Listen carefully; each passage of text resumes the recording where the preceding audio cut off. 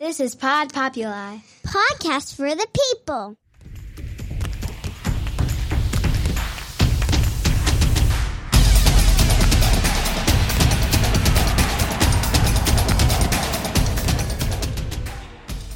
Well, good morning, Breakfast with the Broker, every Tuesday morning at 9 a.m. or thereabouts.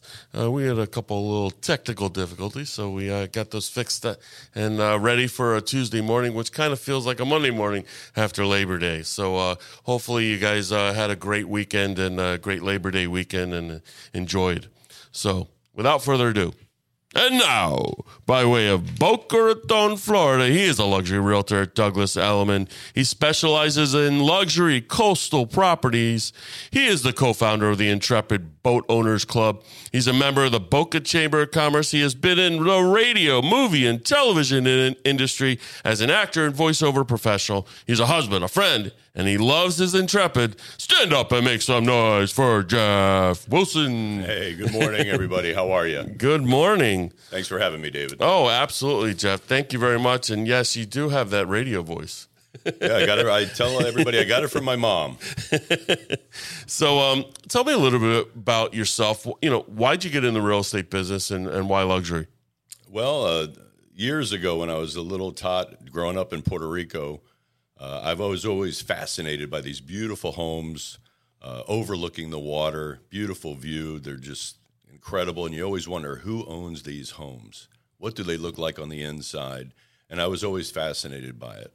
Yeah, so your journey brought you to Puerto Rico, and it's different. What made your family move to Puerto Rico and then back here? Well, my real parents split up when I was 2, and I guess my mom met this guy, and they got married when I was 10, and all of a sudden we're moving to Puerto Rico, and the only thing I knew would be like Gilligan's Island. I would be talking out of coconuts and living in a tree. But, it was their industry. My stepfather is in the hotel restaurant business. My mom is in the marine shipping business. So next thing I knew, we were going to Puerto Rico. That's great. So, interesting luxury real estate. As you said, the curiosity is amazing. People are like, oh, well, who lives here and who lives, tell us a little bit about, luxury real estate and how it, basically, buyers ask you all the time or sellers ask you all the time, how's the market? Well, how's the luxury market here in South Florida? Well, my answer is always going to be paradise is almost recession-proof. I feel the market is still doing well. Prices are stabilizing, I think, a little bit. But I think there'll always be that person that can afford and want to live in South Florida. Who wouldn't? Yeah, no, agreed. And waterfront itself, is so important. I mean, you live the boat life. Yes, I do. And tell us a little bit about the waterfront. What makes it unique in South Florida, specifically in the Boca Del Rey area? Well, I mean, first of all, I think one thing that's very important to me in my life is my lifestyle. And there is a certain lifestyle that comes with living on the water, having the boat in the backyard, and just having that view to wake up to and to go to sleep with. And I just feel that it's very, very important for me to be able to emotionally be able to sell where I would live. Sure. I wouldn't live out west. My car stalls at Dixie. But I just feel that I can relate to my buyers and relate to my sellers a lot more if it's near the water or on the water. Sure. And when you're going out luxury real estate, everyone wants to know, how you get into luxury real estate. Where's your first listing coming from? How you prospecting?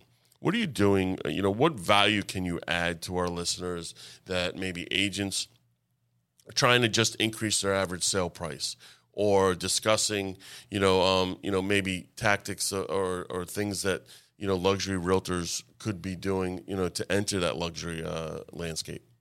Well, I always say there's not one way to sell 10 homes, but there is 10 ways to sell one. Mm-hmm. So no matter what you're doing, no matter what type of a client you're going for, whether it's the new construction out west or the condominium market, continue to do what you're doing. Even if somebody's listing a $10 million home or a $1 million home, they're still people. And you treat them like you would want to be treated. You're very professional, and you make sure you know that market and how to manage and how to market that type of house. And where are your clients coming from? Like a lot of our listeners are trying to, they're real estate agents, they're colleagues like you and I. But they're also, potentially looking and say, wow, he's got a $6 million, $10 million, $12 million listing. How does he get that? What specifically, if you were an agent just starting out, or maybe an agent that was experienced that says, I'm looking to get into that luxury field or that luxury clientele, what would be the first thing or maybe tips that you could add to someone who is looking to get into it? Well, first I tell them to go to another state. We don't need any more competition around here. But no, to be honest with you, my main source is pressing flesh. Mm-hmm. Getting out there, knowing people and just loving meeting people. My wife and I go out and socialize a lot. We're members of the Boca Raton. We've gotten a lot of business out of there. It's just really pressing flesh and getting to know people and flooding the market with your marketing material. I hate every time someone says the Boca Raton, and I know that's what it's saying. It's such a sore subject for me because I used to work there as a valet and a bellman, and I remember it as the Boca Raton Resort. I still call it the Boca Resort and the Boca Raton Beach Club, and when they changed the. I was on the water actually yesterday with on my dad's boat, and and I'm looking at the tower, and I'm real close up, and I'm like, yeah, I really still like the old pink. Yeah, and I say the Boca Raton in case I have to be politically correct on your show. But I appreciate you saying the Boca Resort because I catch myself saying that all the time as well. I don't really like the name the Boca Raton, but the resort is the way I've always known it. Still waiting for the monkey bar to really come back. Yeah, definitely. And I'm hoping that's a base color they're painting and not the final color that they're painting the tower. It's just a primer. Yeah, that's what I'm hoping.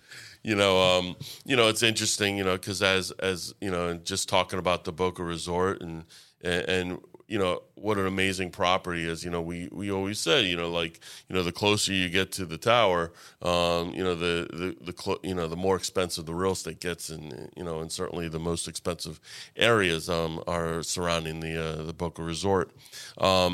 You talked about, really, pressing flesh and getting out there and building relationships and, becoming either, and I always thought it was very important to do what you love, right?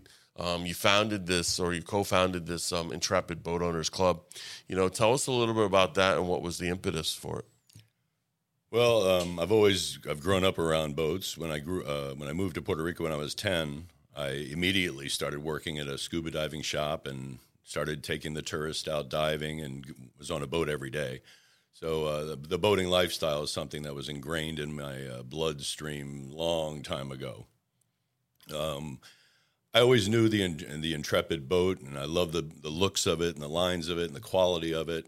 And my wife and I were sitting at a restaurant on the water, and this guy pulls up in an Intrepid. I'm like, wow, how beautiful is that? And she's like, go talk to him. So I went over and talked to him like right away. Let's go for a ride. And I was hooked. So right then and there, my wife and I, we decided we were going to go get an Intrepid, and we went and got one. And and between Joe Mandolia, my friend, and I, that we said, there's got to be a passion for these boats out there.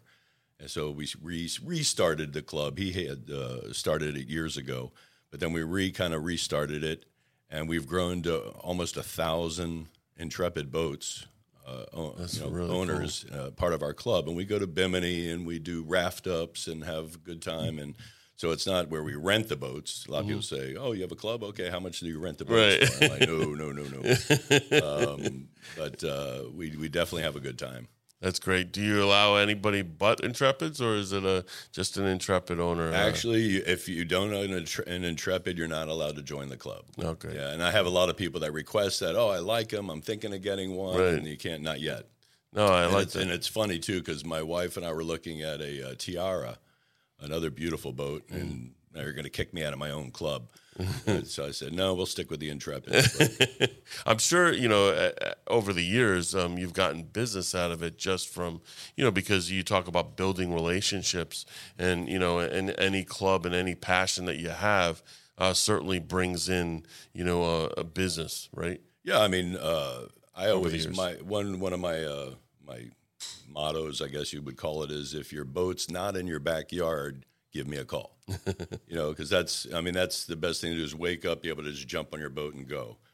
I don't know. I don't remember the last time we went to dinner in a car. Right. We jump on the boat, we go to dinner, we go do everything on a boat. So you have to have it in the backyard. That's my one of my main principles.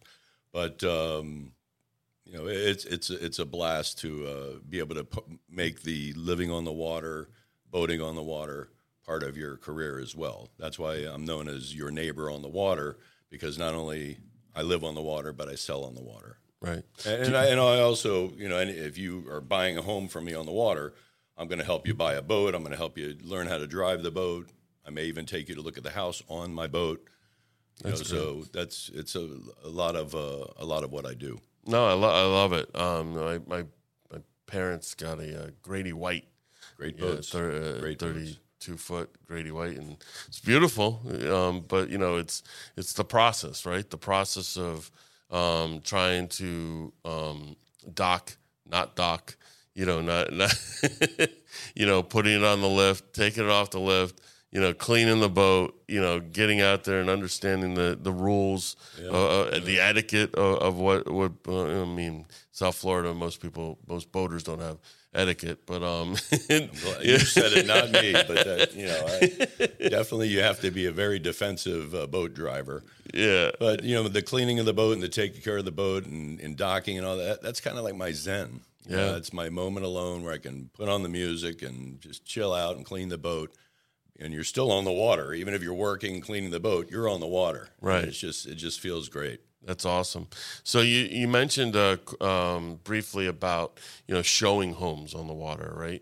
And showing it from your boat. Do you do this quite a bit? And a lot of times what people don't understand, and maybe you could enlighten us, is the width of the canals, does the canal need to be dredged? What's the clearance on the bridges and all these different things that, a lot of agents may not know, and certainly consumers may not know. Right. So knowledge is power. So tell us a little bit about, the process that you go through with, someone who hasn't owned on the water. Well, there's been a time when I could not sell the house to them because their boat would not fit in the backyard. Right. And it's kind of a shame, but you have to know. I always ask. If I'm asking you how many bedrooms you need, it's the same thing as what kind of boat do you have, or are you going to be getting a boat? What size boat are you going to be getting? And I have to know the width of the canal, because there's houses across the canal. They have a boat, and you have a boat, and there's boat traffic in between. So you have to know the beam, which is the width of the boat, and the length of the boat. Make sure that you have 10-foot easements on both sides of the house. So you have to make sure the boat can fit, or at least be honest with them and say, if you are going to get a boat, this is the size boat you can purchase up to. Mm-hmm. It's really not a brain science, but it is something that you need to know to be able to market the home properly. Sure. And people think like, all right, well, you got a 40-foot dock. Well, you could fit a 40-foot boat. It's not always the case. That's definitely not the case. Definitely not the case. And so, what, and maybe you have some wisdom, right? So, what's the best canals to be on in Boca and Delray that you think? Well, I know that there are certain neighborhoods that have wider canals.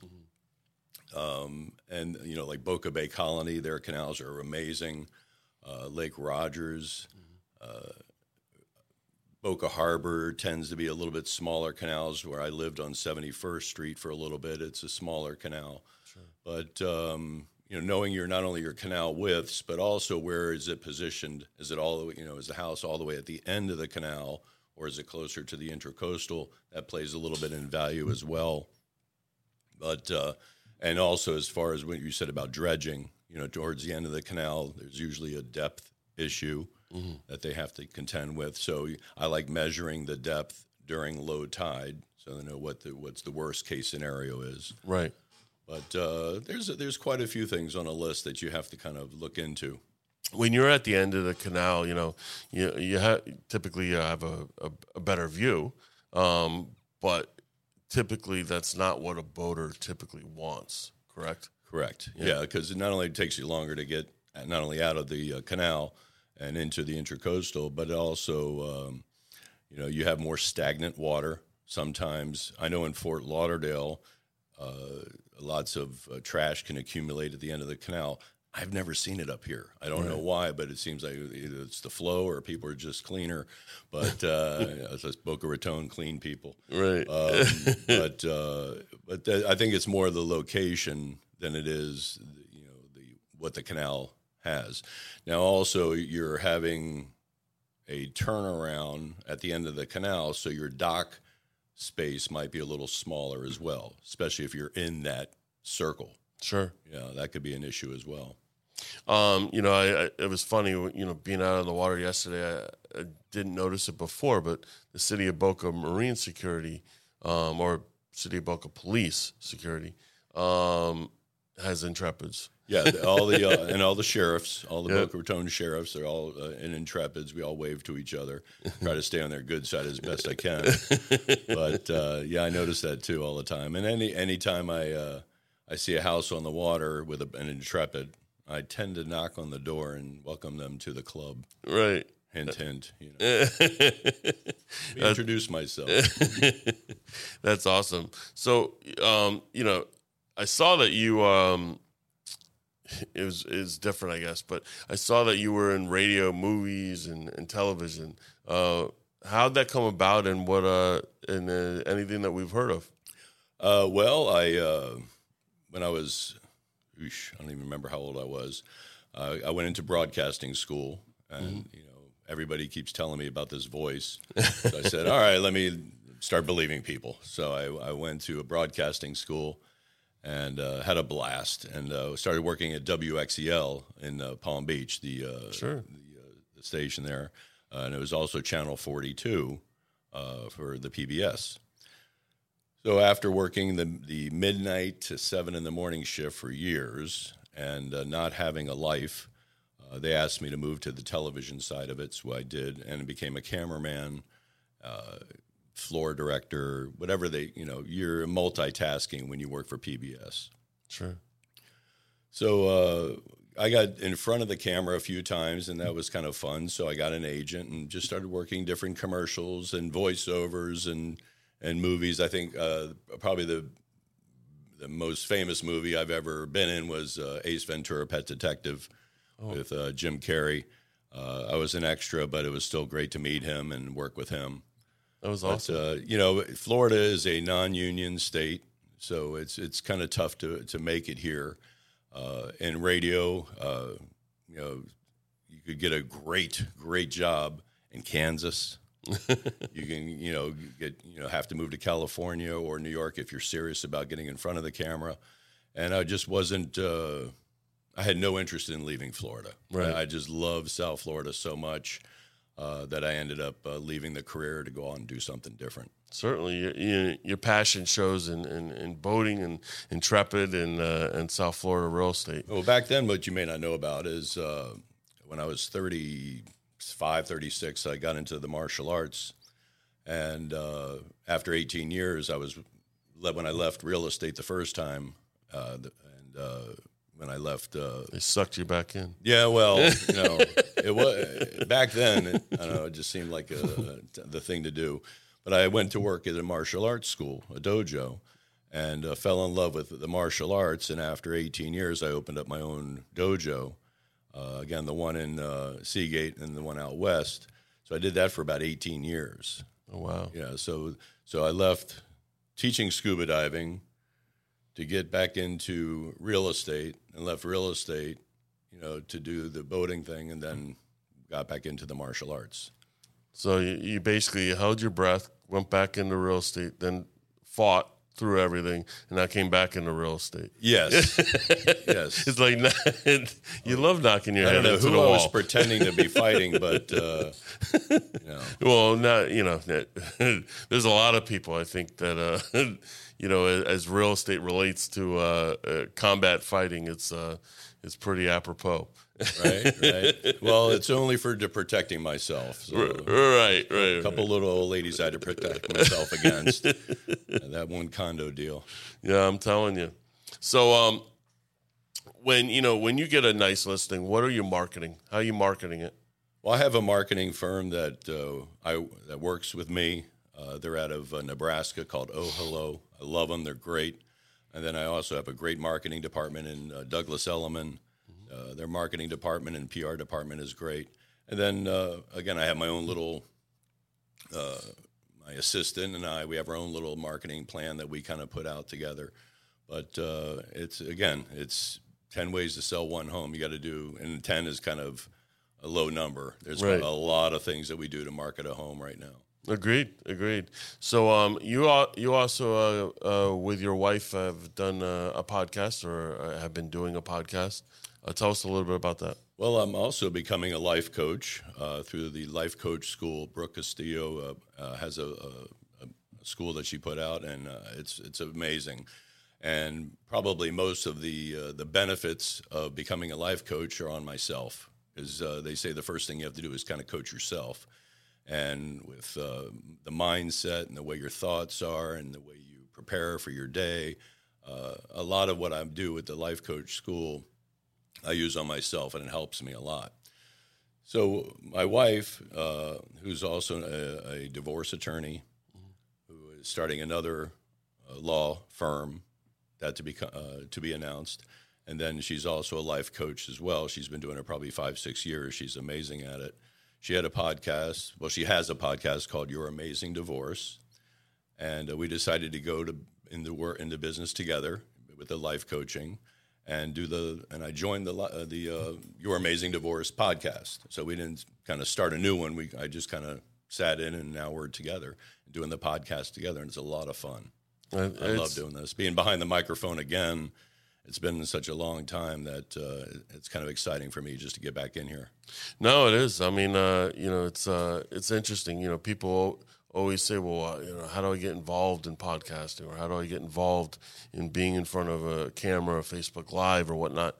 And really, it's just you just got to do it. Do it. I mean, literally, we all have something to say, and there are people that are going to gravitate to you, and there are people going to be turned off by you, and you got to accept that, and that's okay. Yeah. Not everyone is going to want to listen to this podcast, but our objective is to perpetuate professionalism and collaboration within our real estate industry and give value back to our real estate agents. And not everyone's going to want to hear that. Oh, you still invited me? Wow, that's great. All that professionalism and stuff. Well, listen, flip-flops are still professional, Yeah, well, that's my favorite thing about podcasts. I don't need to do my hair, But, yeah. So I always end the conversation on 2 questions. All right. What is your favorite all-time streaming series or movie, and what are you currently watching? Okay, I'm going to say my favorite was Game of Thrones. Oh yeah, only because it just the action and the way it was the cinematography, and just I loved it. And then we started watching Westworld last night. Okay, my son gave me a few tips on a couple of them, and as intense as it is, we're trying to follow it, and I think that's what we're going to try to watch for a little bit. But we haven't really found that series that we love. So, besides $1 Million Listing, of course. Right. Hey, we had Ryan Serhant on here. Oh yeah. Not too long ago, a couple years ago. It's funny because Game of Thrones, I'm not like a Dungeons and Dragons or medieval kind of person. No, I really don't like a whole lot of fiction. But that series was ridiculous because I think the Red Wedding episode is basically what just kind of hooks you. But the House of Dragons, I don't know if you've seen it yet, but it's the prequel comes out every Sunday on HBO Max, and wow, they did a phenomenal job. There's only been 3 episodes that have been released so far, right? And it's phenomenal. Have you seen it yet? I saw the first episode and I'm not buying in yet. I'm trying. Well, that first one was like shocking, gory, and all of it. Yeah, I think what happens is we put on the show, and just so many things happen that I lose my focus on the show. Sure. The dogs got to go out. The fish need to be fed. You got to go clean the boat again. There's a lot of things. So I'm trying also not to watch so much television. Yeah. And listen to your podcast more often. Of course, everyone is. Of course. Well, listen, Jeff, I can't thank you enough for coming in and at Pod Populi in Boca Raton in Royal Palm Place. And you guys are doing some amazing things, not just podcasting, but certainly selling a lot of luxury real estate. Is there a specific listing you want to pitch right now? Well, I have a great listing in Harbor East, 767 Harbor Drive, on the water, of course. And I have another beautiful one in Lighthouse Point that looks like a little medieval castle with stained glass windows and everything. It's such a unique piece of property. Big water. It's got a lot of water. But probably the one that I'm most excited about, I don't know if you've seen that long pier sticking out in Lake Wyman. Yeah. We have new construction going on right there. It's called Manatee Point at Lago Mar. And that's going to be a 3-story condo with 3 units, each unit having their own floor. And if you want some renderings and some information about it, give me a call. Oh, that's awesome. Absolutely. Well, thank you, Jeff. Thanks for telling us a little bit about the new construction, because there's not a whole lot of land to be putting new construction, certainly on waterfront anymore, and we certainly appreciate it. Listen, Breakfast with the Broker every Tuesday morning at 9 a.m. We'll have another exciting guest next week, and look forward to it. Have a great week, guys.